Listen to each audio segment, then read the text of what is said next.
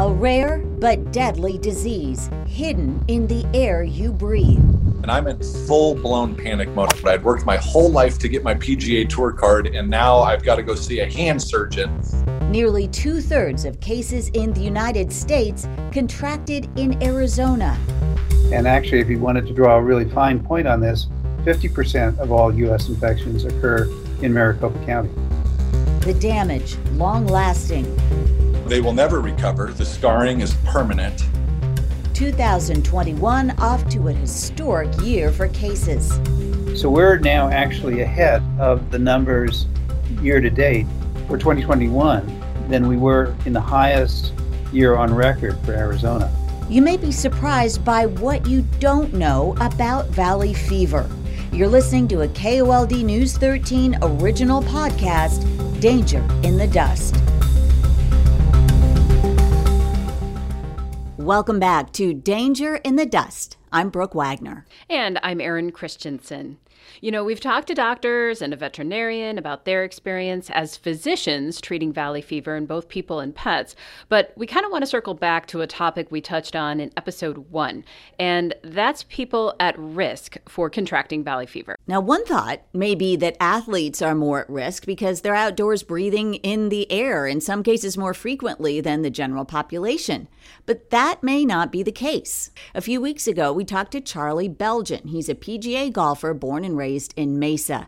He told us via our virtual chat about his experience with a rare case of valley fever that left him wondering if he'd ever play golf again.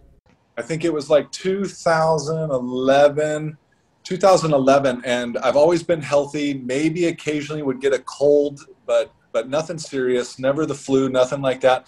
But I would be real healthy, and then all of a sudden I would go from healthy, I'd wake up in the morning, and for about 4 days or 5 days, I couldn't leave bed. I had no energy, pure exhausted. I mean, I'd get up to go take a shower, and I'd have to go back to bed.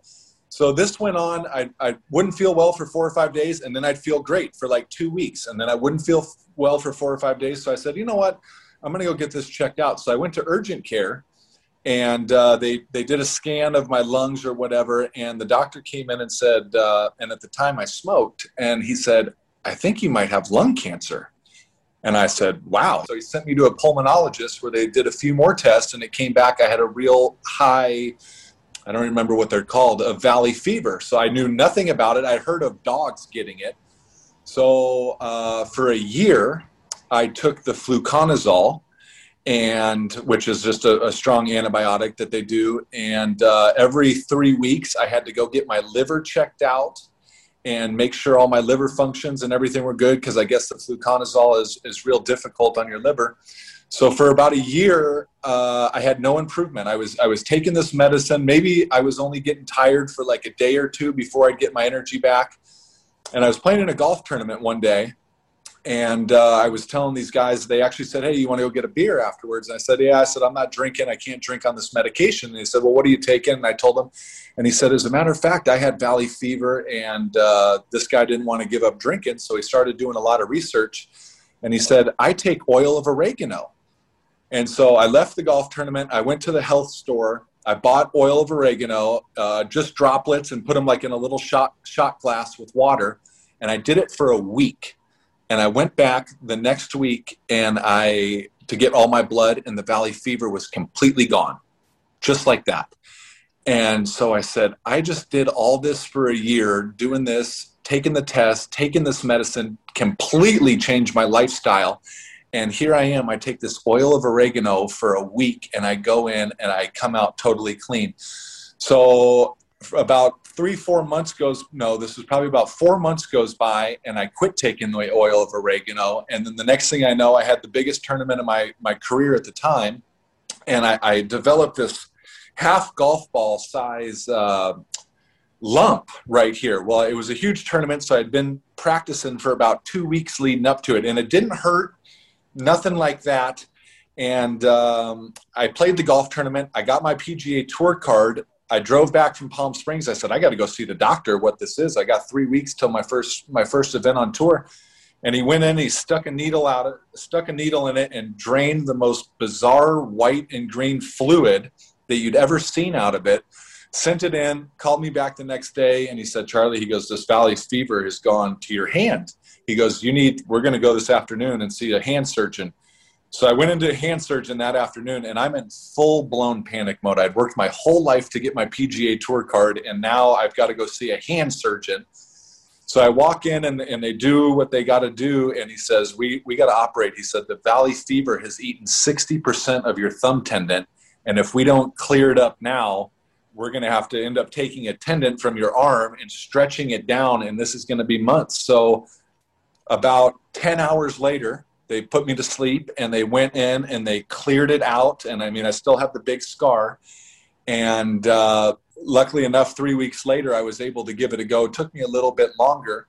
But then, so everything was okay. And then about 5 months later, it came back. But when we went in to drain it to see if it was the same stuff, it wasn't. And since then, I take oil of oregano every day of my life religiously. And there's a million more benefits to it.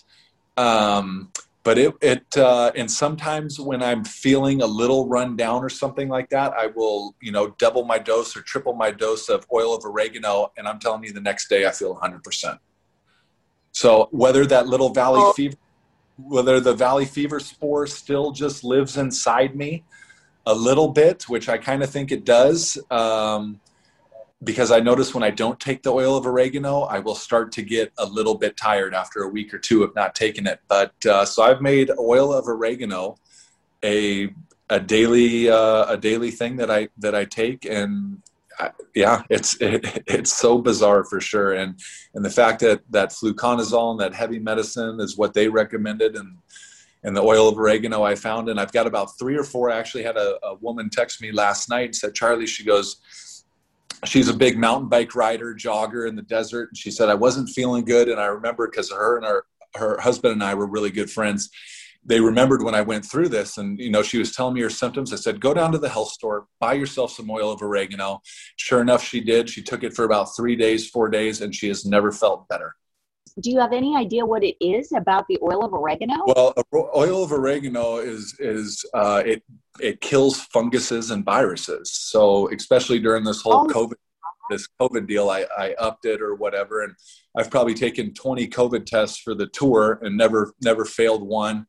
But it kills funguses and bacterias and viruses, and it's worked. It's worked. And just imagine if you hadn't been chatting with that guy who told you that tip. Yeah, everything happens for a reason. And had that guy, told me, because I was still feeling all the symptoms just on a shorter time frame, when I was taking that fluconazole as I was before. And then I literally 1 week, I took 5 droplets twice a day in a shot glass and drank it. And 1 week later, I went back in and everything was gone. Charlie mentions oil of oregano, and that's the first we'd heard of it. So we should tell you that the statements made by Charlie concerning oil of oregano have not been evaluated by the FDA. Oil of oregano is not approved for the diagnosis, treatment, cure, or prevention of any disease. We also asked Dr. Galgiani about whether he'd heard about oil of oregano, and he said he doesn't have any information about the benefit of oil of oregano, but he did tell us he's treated many professional athletes. Is it a no-brainer? Is it just because they're outside, especially baseball players and golfers, or is there something else at play there?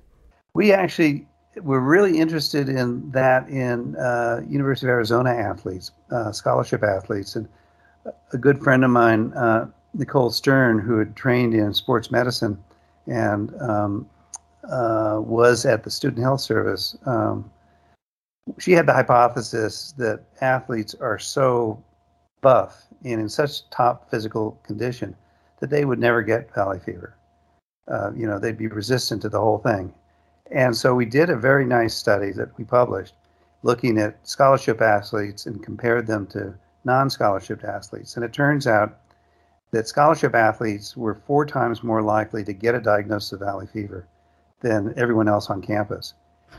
And the reason for that was not that they were outdoors. It was indoor activities and athletic things as well as outdoor. The reason was they were tested 5 times more frequently, because if they fell 5% off their performance, they were in to Dr. Porter's office asking what's wrong, and he would, as part of his evaluation, look for valley fever. So the more you test, the more you find. And it was a really telling story, a nice study that Nicole did. But I think, the question of outdoor exposure, the people who I see in my clinic are not overweighted for outdoor activities. I think living here is the risk factor, because the spores blow around. They don't stay over the deserts. They cross into city limits. So I think living here is the risk, and knowing about it is the best first step in protecting yourself. So when we are, I'm really hesitant now to exercise outdoors. I used to run all the time, hike all the time. Is there anything? It's not realistic necessarily to avoid being outdoors. So is there anything for people to do? Should we avoid being outside, say, on windy days? Does that make any bit of difference? Or wear a mask if we're running? Does that help at all? Well, so it's probably good advice to not breathe in a lot of dust. That's just as a general proposition. But in fact, I tell my patients, and generally the medical community thinks, if you get over valley fever, you're immune to ever getting it again. The problem would be, in some people, it comes back from the original infection. So I think you could just do anything you want. And in fact, people who have problems with valley fever, you're probably better off living where it's known, so that the doctors you see have some familiarity with it, in the specialists. But I think you don't have to wear a mask if you've had valley fever. And it's not at all clear to me. I mean, this is an active discussion.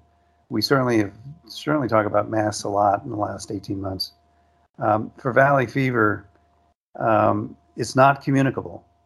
So it's not a risk from people around you. And you're no risk to people around you. So you would be talking about wearing a mask 24/7. And it's not just a surgical mask, which is fairly porous. We're talking about all the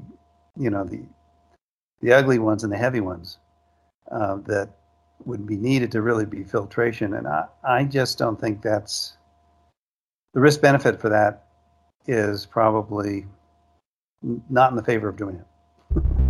I see.